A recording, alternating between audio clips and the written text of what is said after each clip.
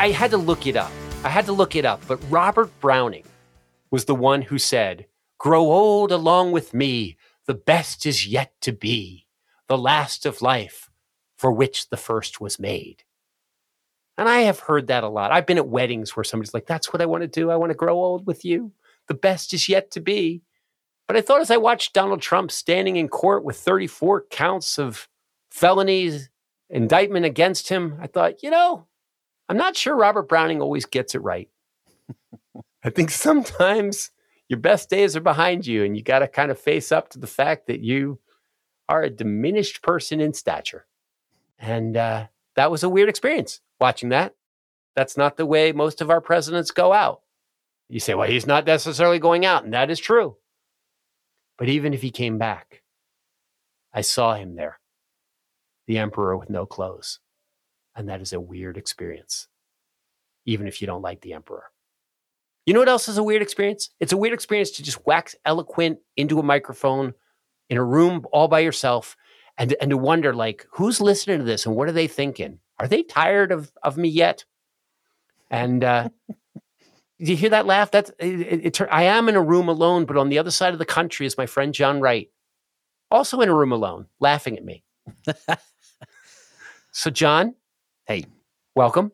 Yeah, how are you? Welcome to this podcast. I believe this issue has a number, right? It's like number 809. Is it? I think it might be 808, actually, this one. 808. It is 808. Yeah. Which was the model number of an old synthesizer that became the sound of the 80s. I did not know that. Yeah. Yeah. These are the other things. I had a friend who, not a friend, but a potential guest who looked up the podcast and they wrote back and they're like, wow, you've done 808 episodes. Yeah, I think this... the way we number throws people off. We number throws people off because a lot of podcasts, it's just sequential, where for us, it's the year. Yeah. 8 means it's the 8th year of the podcast, and this is the 8th podcast of the year. Yeah. Oh, good. I mean, it fooled that person into wanting to come on the show. I wonder if they'll stop being fooled when it's like 14,000, Right. Right. And you wonder, like, people are like, wait a second. There's never 875. It's, I wonder at some point somebody realized, like, huh. I'm going to have to start a podcast where there's just a random number at the top of every one. Yeah, just... It's just whatever. Yeah, it's funny. I was watching Ted Lasso the other night. There's a character on there that's sort of a mashup of Zlatan Ibrahimovic. It's like this very egotistical soccer star who's been all over the place. At one point, he addresses another player on the team whose name is Zaru or something like that. He says, "Thank you, Zorro." And the guy says, "Well, it's Zaru." And he looks at him and he says, "Who says?" And the guy says, "My parents." He said, I let all of my children name themselves when they're 9 years old. He says, "You should call yourself whatever you want." And the guy says, the next day the guy comes in and somebody says, "Hey, Zaru." And he says, no. From now on, I'm... comes up with some Yeah, he comes up with like some name of like, I'm Mr. T. And he says, "Why are you Mr. Because I like Mr. T." And like, the idea of everybody picking their own name. And like, everybody can pick their own number of the podcast. Why not? All right. But so anyway, all I know is whatever the number, if you're here, we're doing some questions from some of our podcast audience. Yes. Do you have questions? I do. I have 2 questions and I want to get to both today if we can. That sounds ambitious, but let's go. Here's number 1. Dear Bart, on the Patreon bonus episode last month, you mentioned Iain McGilchrist. It seems to me that there's something to his work, along with Bernardo Kastrup, Donald Hoffman, and the like, who seem to suggest that the fundamental nature of reality is not physical, but rather something like consciousness. I would honestly love to hear your take on the apparent beginning of a shift in this area and its implications. No, I'm just going to say no. You will not hear my take today. I'm not going to answer that. You're not going to answer this one? I am not. Haven't you been reading Iain McGilchrist? Yes, and that does not make me capable of talking about Iain McGilchrist. I mean, the truth is, there is, like, first of all, Iain McGilchrist is brilliant. There is something there. Secondly, although he's much smarter than me and much more learned than me, I still fundamentally think, and I think that our listener has it right, that he does believe that sort of consciousness is what generates everything else rather than the other way around. In your opinion, does he have good reasons for thinking that? In other words, is there something we've learned about consciousness? Because I thought that consciousness is kind of a mystery. It is a mystery, but it's less of a mystery now than it was, you know, 20 years ago. We're working on it. We're working on it. And this would be an article of faith rather than an article of learning. Mm-hmm. I still fundamentally, like my intuition tells me that consciousness and spirituality are generated by the brain. Like that's my gut. Yeah. My gut tells me that. And you say, but I just have the sense that we're all connected. The physical brain is the substrate. It's everything's dependent on that. If you didn't have the physical, you wouldn't have consciousness. Yeah. Like I think consciousness is something that the brain does, not the other way around. But my son, Iain McGilchrist, lots of other people, they suspect differently. And like, I'm not saying they're wrong to suspect differently. And of course, all great discoveries are when somebody like questions or creates an alternative theory to the established thing. So like, I'm not writing them off, but the truth of the matter is like, first of all, my gut tells me that if Iain McGilchrist and I were in a room together and he got done saying all his stuff in a way that I could understand, which I know he's fully capable of because I've heard him do it, I would still go like, yeah, I beg to differ. There's something about it that doesn't land with you. That is what I think. But it's a really good question. And so instead of actually saying anything, except that I don't know enough to say something, what I will say is we got to get somebody who can talk to us about this stuff. What about Iain McGilchrist? You know, it's funny, like some of our guests have been on the Sam Harris show, right? Yeah, we've shared guests with Sam Harris. Iain McGilchrist was on Sam Harris. In fact, Bart Ehrman, who we just had, was on Sam Harris. I think T.M. Lerman might have been on Sam. I'm not sure. You know, Johann Hari was on Sam Harris. Like, you know, lots of people that we like are on Sam Harris. Right. Iain McGilchrist was on Sam Harris, which means he might be willing to come on our show. I mean, I certainly think we should reach out. Like, it doesn't hurt to ask. Yeah. But I also think there are probably other people that can talk about this idea very well. And I would love to get into a dialogue with one of them. So rather than me like waxing eloquent about something in which I'm not expert, I'd rather use the old humanize me trope of finding somebody who really knows what they're talking about and having me be the idiot that asks them questions because I'm genuinely curious. Do you acknowledge what the listener is saying about there's a beginnings of a shift in this area? Like it seems like more and more people are on this train of consciousness is some more fundamental part of the universe. And it seems to me like it could be related to the uptake in psychedelic experiences, you know, where people are experiencing something that feels to them like it's super, super real beyond their body or their life, you know? Yeah. I think that that's part of it. I also think that as traditional religions are shrinking and finding less of a hold in a lot of people's lives, that need for some kind of woo-woo, for some kind of it's bigger than the world is bigger than me. You're I'm so part of right. Something bigger. Yeah. Like that. I think that this would be the most scientifically credible place for that to go. Right. And obviously, like these are not stupid people. Like Sam Harris is not a stupid person. He's all into this stuff, you know, the consciousness stuff. I think he's still a materialist, though, you know, without exception. I think that he thinks it's very interesting. He's got open questions, but I don't get the impression that Sam Harris thinks that consciousness is the fundamental substrate of the universe or something. Yeah, I probably ought to listen to him talking to Iain McGilchrist and see if I can figure them out. But in the meantime, what I will say is this, is that, yeah, I do think that our human desire for some kind of magic, some kind of woo, some kind of substrate that connects us all more tangible than our shared history. Mm-hmm. I think that's just always been there, and it ebbs and flows. And so is there something really new happening here? I go like, I don't know if it's that new. I remember years ago when people went to see that movie Avatar for the first time, Bart, and they got out of the theater. There was a subsection of people who went in there and watched that movie in glorious 3D, you know, and all its color and everything. And it had some sort of like consciousness of the planet Pandora or whatever, you know. Yeah. And they left and they were just like sad that the real world wasn't like that. You know, they couldn't find those glowing trees or whatever. Yeah. And so I think you're right. There's a hunger for that kind of thing. And we can do a really good job, I think, of calling attention to the beauty and the shared stories, shared realities, and even our imaginations as far as fiction. Many, many things go into it. But like, I think you're right that people are fundamentally not. It's deeper than that, John, because like people like, you go to Carl Jung and Jungian psychology, the idea of a collective unconscious. And you're like, is there evidence of a collective unconscious? And I go like, yeah, there is. Like, we're not born into this world blank slates. Mm-hmm. And so I still think that's a physical reality. Right. So the thing is that I think that this is one of those places where people of goodwill and of good intelligence could disagree. Yeah. And the answer remains to be proven. My instincts lead me in one direction. When it's your instincts, you should admit that it's your instincts and not say it's common sense. Yeah. All right, enough of that. So anyway, okay. we'll get to that. Thanks for the question. Sorry we don't have an answer. Even sorry that it takes me 10 minutes to say I don't have an answer. No, I think that's good. That's good.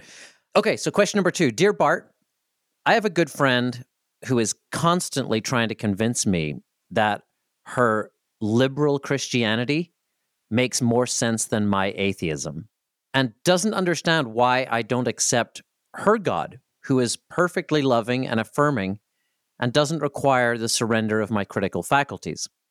The truth is, I'm just enjoying not being part of something like that and going my own way. Even if I could believe it, which I can't, I don't want it. Any advice for helping me articulate why I'm not interested? Wow, what an interesting question. Yeah. Yeah. I know what she means about the liberal Christianity. Oh, I got a friend just like that, Jim Burklow. He's like one of the, big sort of proponents of progressive Christianity. He's written all these wonderful books. I don't think there's any supernaturalism in his Christian game. He just thinks like this is a better language for describing the loving kindness that we all aspire to. But then you get one step below a guy like that, and you get to people that are like, liberal Christianity is true. Like, this is the truth. The truth. Yeah. Here's the thing. It's like, what's interesting in this person's question is, it says, what's the first line? It says something about making sense. Good friend is trying to convince me that her liberal Christianity makes more sense than my atheism. I have a feeling that what she means is that it makes more sense to live this way. Like, this is a better way of life. Like, this makes more sense. It's a better way to live, rather than this makes more logical sense. Because even progressive Christianity, you're still like, really? It's based on a figure from like some Iron Age myth and, who never traveled more than a little while and like died and supposedly rose again, but you're progressive, so you probably don't think he really rose again. You think that's a symbol. And it's like, a metaphor. Even at its most neutered, the Christian narrative is still a strangely specific story.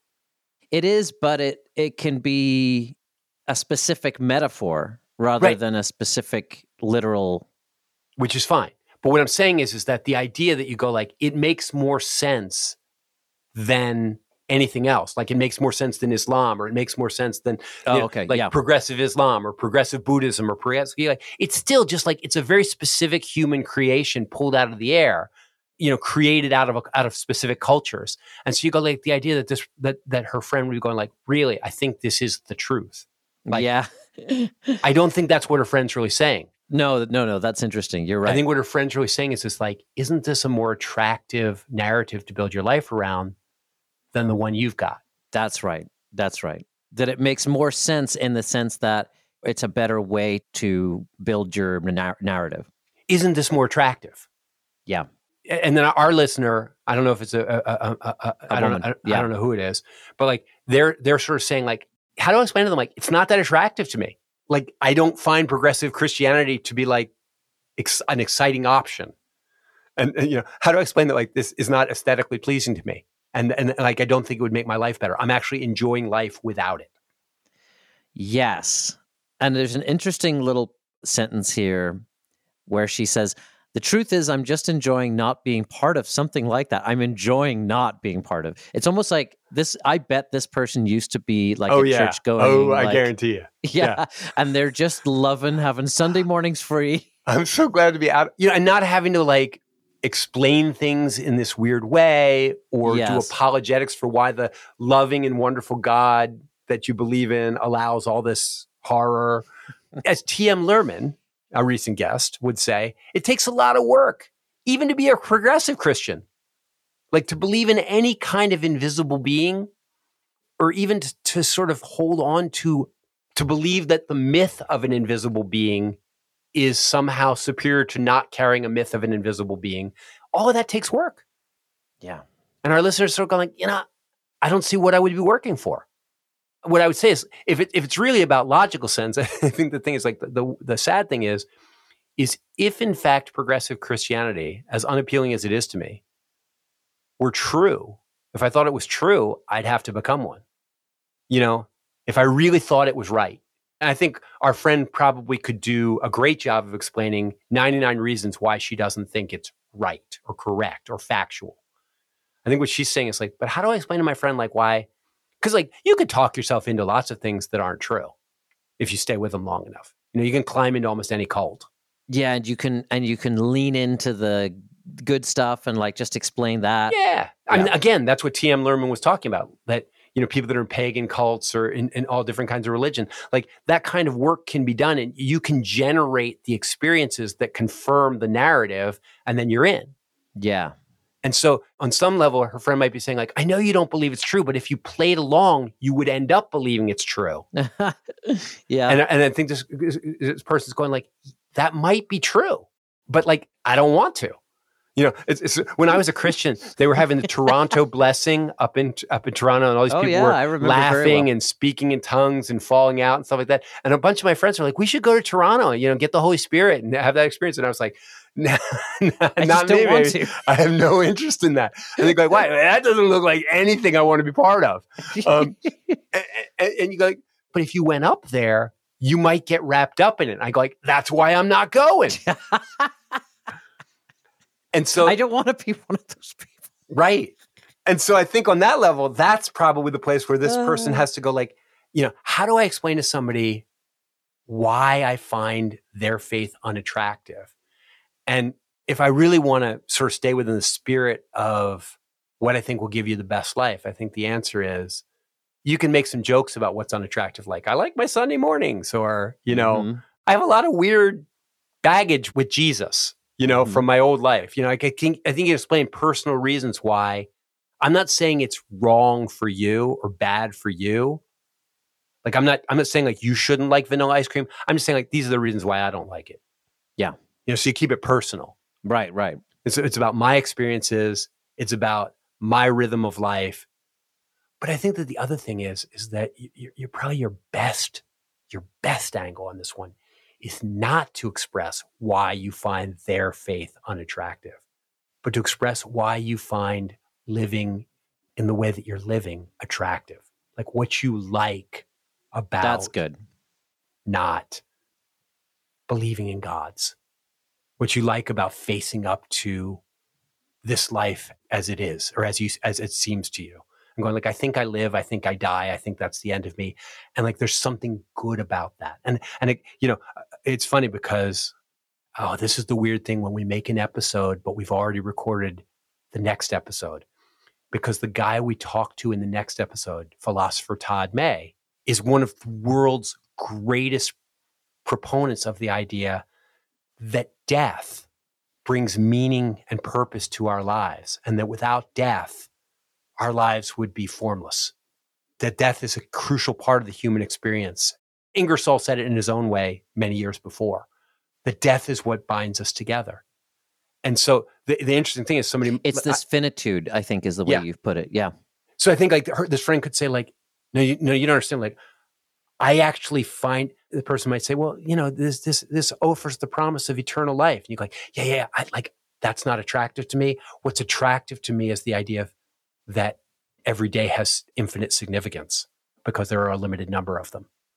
And I like that. And just to go full circle to what you said at the beginning about your reaction to seeing Trump and the diminishment of someone, if you know that your days, especially days this good, this peak, this healthy, this mobile, Yeah. are limited, you're going to want to spend them differently. And the idea that this person doesn't want to be, hanging out with this person's church friends in a pew, it might be part of that, right? I don't want you to take away my urgency.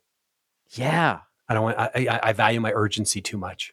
Because I get the impression here that this woman's friend is kind of saying, come with me on Sunday. Like, come with me. You'd love these people. And I'm sure those people are great, but that doesn't mean you necessarily want to spend your time with them.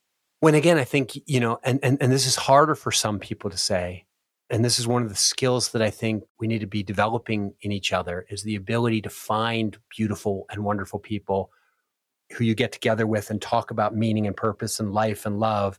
Yeah, yeah. Which is why you've done episodes about how to find people. Right. Yeah. Because I think that, for instance, the person might say, but like, you would love my fellowship. And I go like, I know, but like, I also love my fellowship. Mm-hmm. I love the people that I sit with and talk with about life. And I wouldn't want to give that up. Almost like somebody's coming to you and saying like, really, would you come and do Christmas and Thanksgiving and like be part of our family? If somebody said that to me, and like, because we're a really loving family. And I go like, I'm sure you are. And I'm glad you have your family. I also have a family that I really love.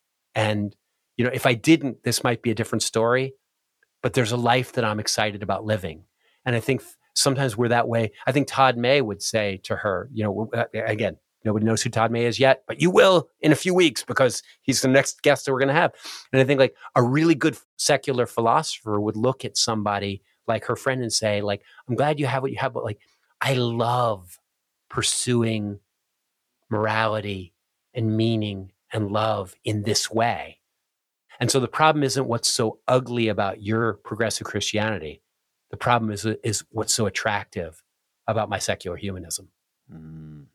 And that would probably be the way I would approach it. And, our listener might go like, I haven't yet figured out how to articulate that. And I go like, oh, there's your assignment. Yeah. And it's all of our assignment. And like, they have a 2,000-year head start. Wow. That's an interesting way to put that. Yeah. They've been literally formalizing this for millennia. Yeah. Come and grow old with me. The best is yet to be, says Robert Browning. And at the end of that quote, he's like, because God's going to take us on to this glorious utopia. Mm. And like, they have a way of selling, like, do you see what's beautiful about our way of thinking? And the question is, are there some things that are beautiful about that way of thinking? Yes. There's one thing that really is the fly in the ointment there for me. And this, I don't think it's true. The other thing isn't about the fly in their ointment. It's that like when I turn, and the first person that did this for me, not surprisingly, was Robert Ingersoll. When I turn and see the dignity of living life as a finite human being, that's inspiring to me. And so I think that's the way you answer a person when they say, my lifestyle's better than yours. What you want to say to them is, your lifestyle may be better for you, but like, I'm pretty excited about mine. I'm thinking about the way that secular life is default. I think your dad made this point when you guys were having your big dialogue several years back. And he was basically saying like, secularism is the default way that people do live, the default way that they relate to the world and each other.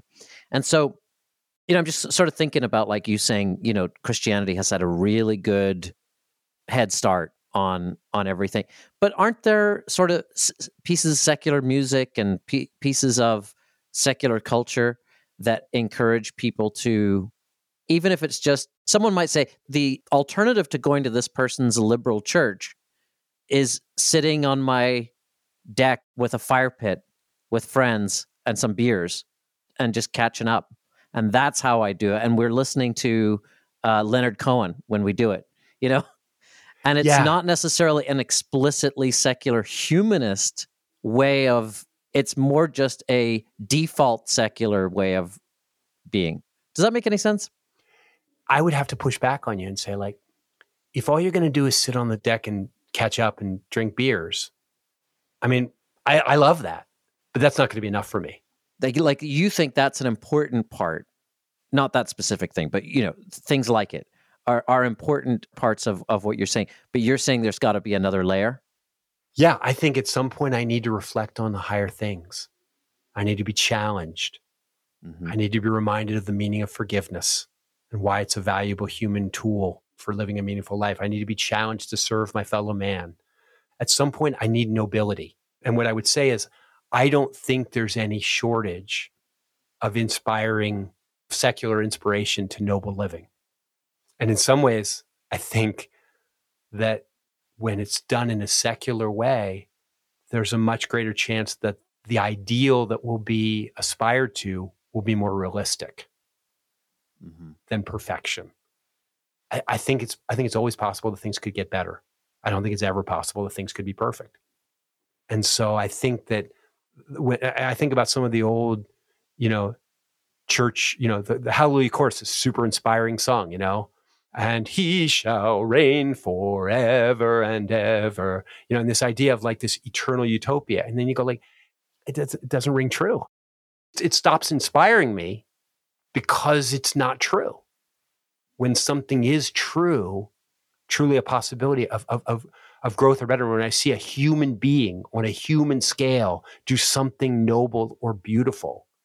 When I watch one of those goofy videos where like a serviceman comes home from the war and he greets his family and they're surprised, they don't know he was coming and everybody's crying. And I start, I go, that's real. That's a human scale miracle. That's a human scaled inspiration. Yeah. Hey, so here's the quote I was going to give you. Okay. Okay. It's a long one, but it's a good one. When I became convinced that the universe is natural, that all the ghosts and gods are myths, there entered into my brain, into my soul, into every drop of my blood, the sense, the feeling, the joy of freedom. The walls of my prison crumbled and fell. The dungeon was flooded with light, and all the bolts and bars and manacles became dust. I was no longer a servant, a serf, or a slave. There was for me no master in all the wide world, not even infinite space. I was free to think, to express my thoughts, free to live to my own ideal, free to live for myself and those I loved, free to use all my faculties, all my senses, free to spread imagination's wings, free to investigate, to guess and dream and hope, free to judge and determine for myself, free to reject all ignorant and cruel creeds, all the inspired books that the savages have produced, all the barbarous legends of the past, free from popes and priests, free from all the called and set apart, free from sanctified mistakes and holy lies, free from the fear of eternal pain, free from winged monsters of the night, free from devils, ghosts, and gods. For the first time, I was free. There were no prohibited places in all the realms of thought, no air, no space where fancy could not spread her painted wings, no chains for my limbs, no lashes for my back, no fires for my flesh, no master's frown or threat, no following in other steps, no need to bow or cringe or crawl or utter lying words. I was free. I stood erect and fearlessly, joyously faced all worlds. And then my heart was filled with gratitude, with thankfulness, and went out in love to all the heroes, the thinkers who gave their lives for the liberty of hand and brain, for the freedom of labor and thought, to those who fell on the fierce fields of war, to those who died in dungeons bound with chains, to those who proudly mounted scaffold stairs, to those whose bones were crushed, whose flesh was scarred and torn, to those by fire consumed, to all the wise, the good, the brave of every land, whose thoughts and deeds have given freedom to the sons and daughters of men. And then I vowed to grasp the torch that they had held and hold it high, that light might conquer darkness still. That's why I'm not a progressive Christian. Because this is more beautiful to me. It's not bad, huh? Not bad. Not bad. That sounds like a good place to leave it. Yeah. And that's a good answer. maybe there's the answer to our memorize that. Question. Make that your memorize monologue. that. Hey, listen. Listen, thanks for the questions, people. And thanks for supporting the show. And you know what? Since we're thanking people, John, before we sign off, can I thank a few people? Please do. Tacolier, Robin Gimbrel, Todd Foldenauer, Max Zenik. And by the way, those are the names people give us. And I think those are they're kind of they're numb to dehumanize me. Phil Hamilton. I actually believe that's his real name. Taylor Kaufman, Stefan Volder, and Aaron, who gives no last name, but gives money to support this podcast every month. And Aaron and the rest of you, thank you. Thank you. Because it's just the greatest privilege in the world to have this community that we interact with. So yeah, you got questions, send them in. You got comments, send them in. Tell all your friends. Don't tell all your friends. Just tell the friends that you think might actually like the podcast. That we're here chopping it up with really smart, good people, trying to somehow learn the stuff from them that will make us more human and more humane. And we will see you next time to do just that thing. Bye. This podcast is made possible by supporters of the show on Patreon. Get an exclusive extra episode every month for less than the cost of a cup of coffee at patreon.com/humanize me. You'll also get a video newsletter from Bart and some extra goodies. Our patrons make this show happen, so please, if you enjoy it, consider joining us. That's patreon.com/humanize me. Bart's website, where you can contact him, is bartcampolo.org. And this episode is produced by Katie Johnson-Smith, me, John Wright, and Bart Campolo. You could be larger than life, bigger than the world, living out the hopes and dreams of every boy and every girl. You could fly higher than the sky, shine brighter than the stars. You can have all you ever